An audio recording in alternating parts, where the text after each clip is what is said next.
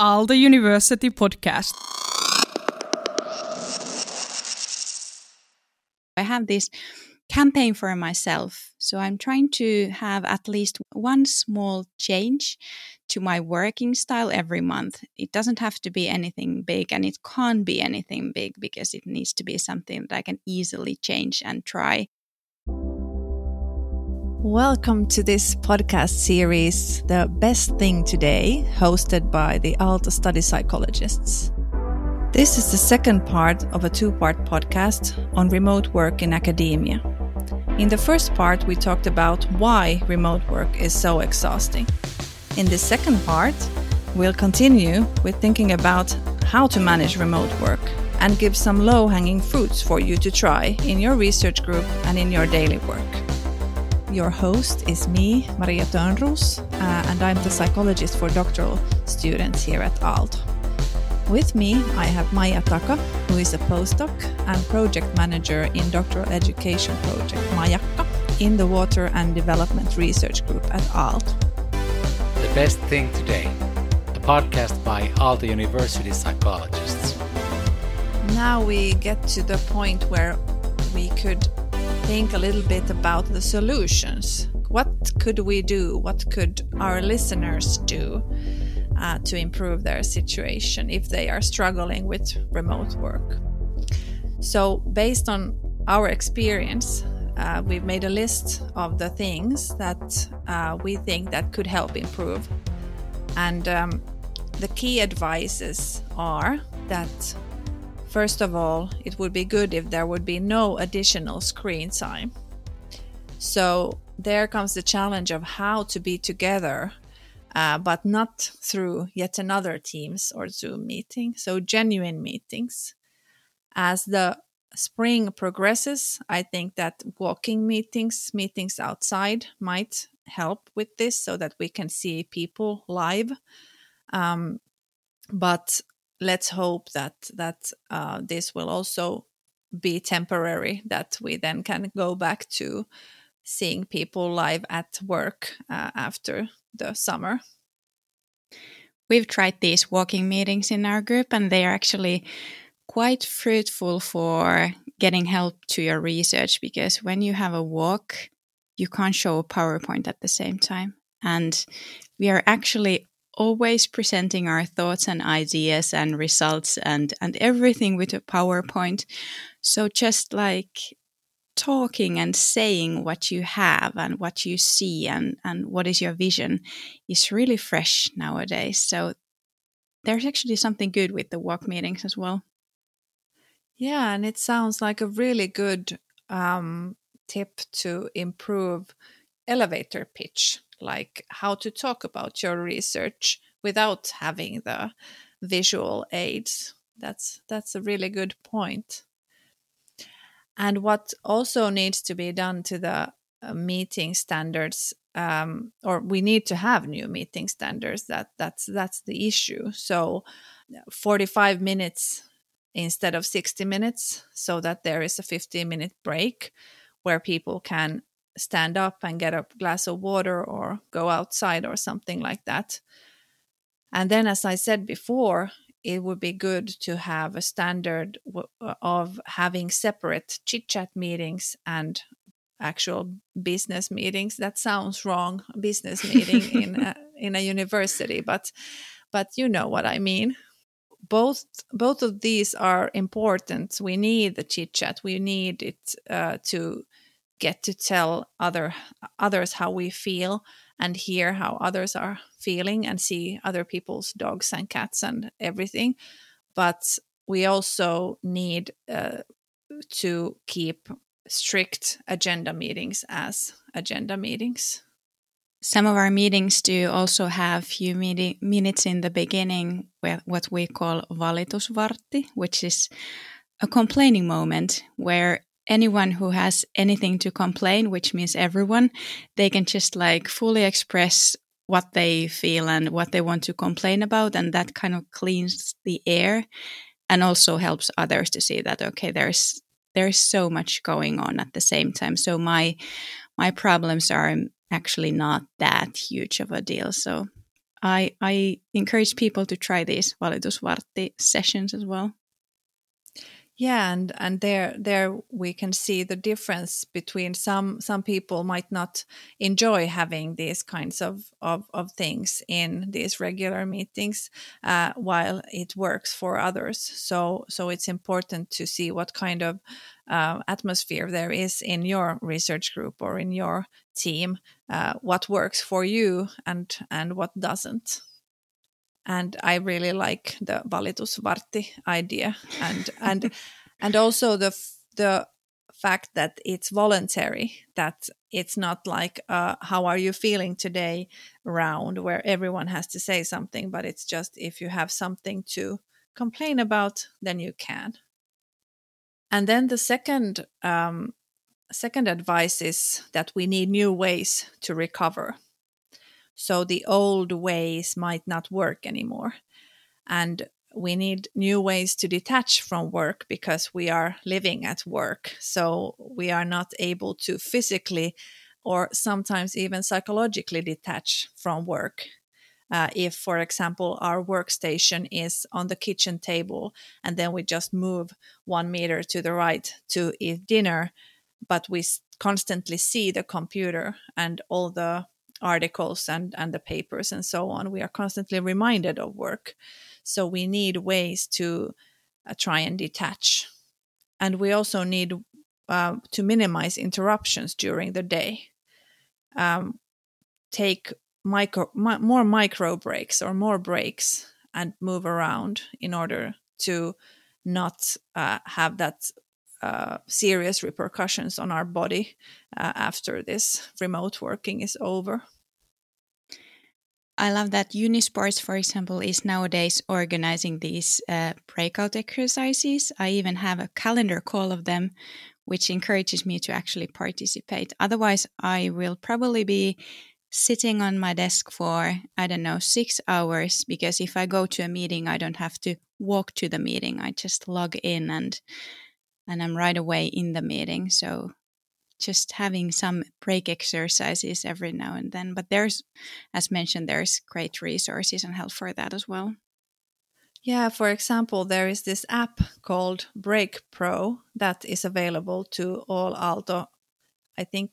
I don't know if you have to be an employee or just have an Aalto email to be able to register for it. So Break Pro, you can find it. And there are really short break exercises that I have been using now. And you can also put that to remind you, like every hour, send a reminder that now roll your shoulders or something like that. So I think that's a good idea. And then the third advice comes, I mentioned something in the second advice about work hygiene. So we have to start to think about how to protect our home as a home and not as our office. So what could you do? Could you clean away the office things at the end of the day from your kitchen table? Could you organize a nook, a corner in some other room so that you're not constantly reminded? Or can you turn your sauna into an office? Like anything that you can think of that could protect your home as a home and not as an office. And it has a huge impact if you can even see your screen or laptop or all those piles of papers on your kitchen table. Even though you're not working, you see the ghost of all those to-do things on your desk. So having some place where you can actually hide the office. So that would be great. And then the fourth advice on our list is regular check-ins. And this is especially for doctoral students. Or this advice is for supervisors or senior staff. Recognize that the students are struggling. Don't push. Be kind and supportive. And you don't have to be a psychologist. You just have to listen without judgment and then refer them to the study psychologists or me or to the other resources available at Aalto. And there are a lot of resources available. So if you're a student, don't hesitate to contact me. And if you're an advisor, don't hesitate to suggest to your students to contact me or other well-being resources. I think this is one of the low-hanging fruits on your list, because regular check-ins, like our group has a meeting every Thursday, and as it happens every single Thursday at the same time, it's really easy to just come, and it's kind of our routine. It's one of the only sessions where we actually get to meet each other.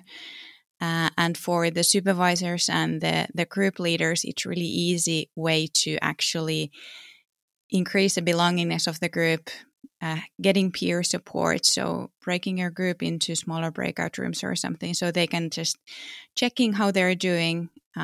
Any kind of a communication tool is like highly respected, but for the supervisors, I kindly encourage them to value if someone actually opens up about how they're doing. So if someone says how they're doing, do value that and help them in getting more advice and help with their situation.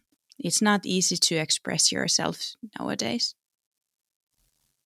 Yeah, I think it's a really good idea to have these regular check-ins. And as you mentioned earlier, it's important that they are not always instigated by doctoral students, that they are instigated by senior staff also, to show that the department and the research group cares, and that they are really concerned with the doctoral students and their well-being and their progress. And what my colleague Sanni Saarimäki, who is a study psychologist here at Aalto, she had this great idea to offer a 2-hour slot for students every Thursday to have 2 Pomodoros with her. And I'm going to steal that and start my own session for doctoral students, so that I haven't yet decided on the day and when this will start, but basically her idea is that it's 15 minutes in the beginning for talking about what is a good goal and how to set good goals. And then there is a possibility to share what your goal for the Pomodoro will be. And then 40 minutes work, then a break, possibility to share some thoughts and feelings, and then another 40 minutes Pomodoro, and at the end possibility again to discuss a few minutes. And I think that this is a great idea. We've been using this in our doctoral thesis booster course that we have been having with Sanni. We have had these Write It Up meetings every second week, and every second week in between those we have these more theory-based lectures and discussions. And this has been I think the students have really enjoyed this, because there have been a high percentage of attendance. So I think that they have been really liking the fact that there is a certain day and they know that they get some information, some peer support and discussion, and then a Pomodoro to work on their thesis. We've been trying these same kind of sessions. In the beginning, we called them online writing, but then we realized that people are not only writing all the time. So now they're called like virtual offices. And we also do goal setting, and we share those goals, and we try to challenge each other to maybe define a bit more precise goal or aim a bit higher, or somehow get more support into the goal setting. We do physical warm-up, because we never like roll our shoulders without someone else saying that we need to do that. And then we have a peaceful session in Zoom, everyone muted, but we can see the faces. So it's as close to the virtual or the actual office we can get nowadays. I was thinking about naming this writing event as Thesis and Tomatoes. I don't know what you think about that name. That sounds perfect. Good, but stay tuned for more information about that. The Best Thing Today, a podcast by Aalto University psychologists. Today, Marja Törnroos and her special guest, Maija Taka. And then we come to the fifth point on our advice list. So that is about talking and sharing negative experiences and normalizing them. Obviously, it's really important also to celebrate successes, but also about talking about negative experiences, like you said in the valitusvartti, for example. But there might be other ideas also how to do this. And even just having an atmosphere where you can express your uncertainties or insecurities and failures, it's really valuable to have a community like that. And even having that as a starting point to identify how we're doing, nevertheless, if we have any solutions for the difficulties, but even just to have an atmosphere where you can express yourself and understand how differently colleagues and individuals are reacting to the current situation. That's true. And while I was holding one of my small group discussions and counselings with thesis supervisors, I told them about how I used to show my master's and bachelor students when I was a supervisor at University of Helsinki and at Hanken. I used to show them a picture of one of my manuscripts that had come back from my co-authors, full of track changes, and it looked horrible and I felt horrible. But just showing that I am not, as a supervisor, I'm not perfect either. And I just have to understand that this is part of the process and this helps to improve my manuscript. So normalizing feedback, obviously we also have to practice how to give feedback, constructive feedback, but normalizing getting feedback and that getting criticism is totally normal. No text is perfect right away. So these kinds of experiences supervisors might also share. And you don't know about those until you've gone through the process.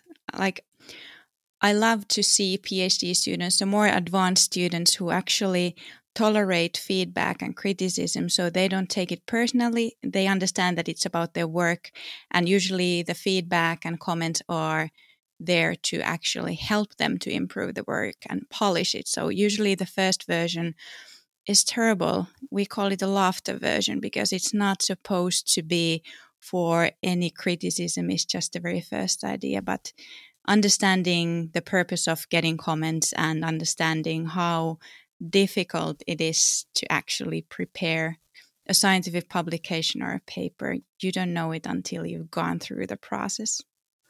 Laughter version, that's a really good name. I like it. I've also shared with several doctoral students about one of my articles that I called the shit article. I don't know if I'm allowed to say that word in this podcast, but you just did. Because I just did. I called it that because it got accepted, I think, to the 11th journal, and it was 4 years. And it was excruciating, but I just kept on going. And because all these publication processes are different and journal processes are different, so you can't compare with anyone else than yourself and your own experiences, actually, because your colleagues might not be doing exactly the same research as you or publishing in exactly the same journals. So you have to just refocus when you get a rejection and then try the next journal instead. Usually people say that if you get a rejection from the journal, congratulations, you're in the majority. So people get loads of rejections all the time. But if you've gone through the process of submitting to 11 different journals and still possibly enjoying the process, at least learning and creating more resilience, I think you should create a course about just that manuscript and the journey with it. Yeah, and obviously it's not just about revising the article, it's also about going through the manuscript submission portals, which is horrible, and it takes so long to go through them and write the perfect cover letter and answer all the questions in the manuscript submission portal. So it's a lot of work, also like hours of work when you have 11 journals to do that for. So now we come to the last point, the sixth point on our advice list, which resonates with several things that we've said today about belongingness. So we are talking about more inclusion, more team activities, for example, peer mentoring, which I think would be a great idea. And I'm looking into this and hopefully get to start this also soon, peer mentoring for doctoral students at Aalto. That's a great idea because there's a lot of knowledge and people come from different backgrounds. Their thesis is a unique journey, so everyone sees different things and learns and experiences different things. So having peer support or even just more communication about how other people see things, how they feel, what they find out. There's loads of knowledge, but it needs to be harvested. So having these kind of a peer sessions is a great idea. And again, quite low-hanging fruit to actually organize. So about these inclusive team activities, we've also tried them a lot.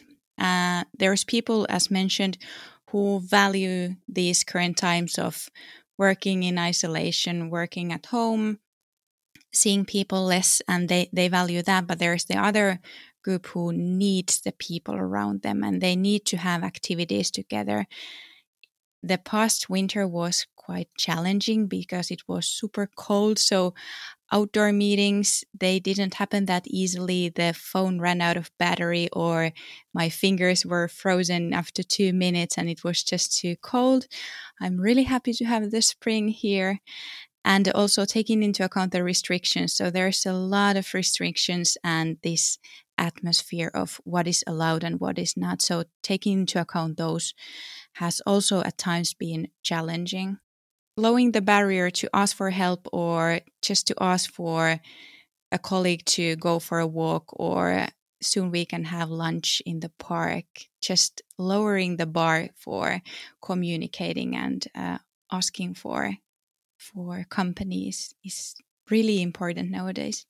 Yeah, and I think you had a lot of good low-hanging fruits that you expressed during this, during our discussion. For example, one thing that you talked about was the breakout rooms where you get to talk with a small group of people. Because often if we have this kind of Teams coffee, we might be 20 people there, and then there are 3 people who are talking because no one else gets the chance. And all of this kind of spontaneous one-on-one sessions go away, because if we're in a room with 20 people, we might turn to the person next to us and start talking with them. But this is not possible in Teams unless we make these specific breakout rooms for them. So I think that's a good idea also. And I think that's a tool how to get as close to the old school coffee breaks as possible. Like if we had 20 colleagues in a coffee room back in the days, there were these kuppikunnat, or we kind of formed smaller groups. One of the groups showing dog pictures and other group talking about something in the news and so forth. And that doesn't happen in Zoom. But if we have these breakout rooms or a possibility to have maybe a bit more intimate, smaller group to have a chat, that already helps a lot. The best thing today, Marja Törnroos and her special guest Maija Taka. As a final thing on my side is that, as mentioned, I'm still trying to learn how to work during these exceptional times. So I have this campaign for myself. So I'm trying to have at least one small change to my working style every month. It doesn't have to be anything big, and it can't be anything big because it needs to be something that I can easily change and try. And after a month, I can then do some small reflection or thinking backwards that how did it actually go? Did I enjoy something in a different way, like start working 30 minutes earlier, or having a walk on my lunch break, or having a different kind of an afternoon snack, or whatever, setting myself busy in teams, that helps a lot. So just something really small, then I hope that a long time I will create a lot more fruitful setting for me to work, even though if I have to still work at home. I love those ideas that you had, and I think there's a lot for our listeners to try from Rose.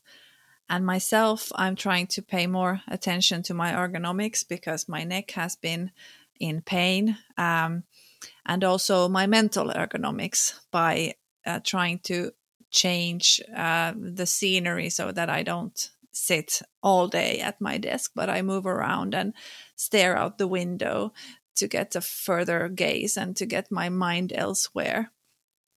And also, I want to start sending these small positive messages to my wonderful colleagues through our Teams channel. And then I've also adapted because I call myself Meme Maria. So I've now tried to live up to that name by sending memes in our team group, in our Teams group for the whole team of learning services. So I hope they won't mind that every Monday they will get a new meme. And just trying to make sure that my colleagues also know that they are important to me and my well-being. And just think about how little input you have to make. Just draft one message which is obvious for you, but how big impact it can have on someone else's day. Someone will wake up to a crappy day, but when they open their Teams or email, they see your message, and it can be a game changer for that day. That sounds perfect. And I'd like to finish this great talk. Thank you, Maija, for being my guest here in this podcast. It's been great to talk with you. And I'd like to challenge our listeners. So what is it you think that you or your colleagues could do to improve your situation? What is the smallest possible action you could take in order to increase your own well-being or the well-being of someone else? And there are a lot of low-hanging fruits throughout our talk. So if you missed them, then you just have to listen to us again. But do you have any final words, Maija? I thank you for having this discussion. It's been really helpful and fruitful, and I encourage everyone to start harvesting those low-hanging fruits. Even the smallest thing can have the biggest impact, and take care of your colleagues as well. Thank you. About those low-hanging fruits, I would love to learn about from others' experience. So where can I find those replies? So if our audience, if you listener want to share what is the smallest possible action you are going to take to increase your own well-being or the well-being of someone else, then you can post in Instagram in the account of PhD Pathfinder. And if you want to learn more about doctoral student well-being issues, then you can read my blog at www.mariatonrus.fi. And I highly recommend everyone to visit there. It's a collection of concrete blog posts with great examples and great tips for how to change your mindset, how to actually make an enjoyable path of your PhD. Thank you, Maija. Thank you to all our listeners. It's been a pleasure to talk about these issues, and I also hope that you've enjoyed listening to our discussion. One thing that our producer wanted me to say is that this has been a really corona-friendly recording. We are not physically together. Maija is at home, I am at home, and our producer is in a third unspecified location. See you! Hope to see you soon!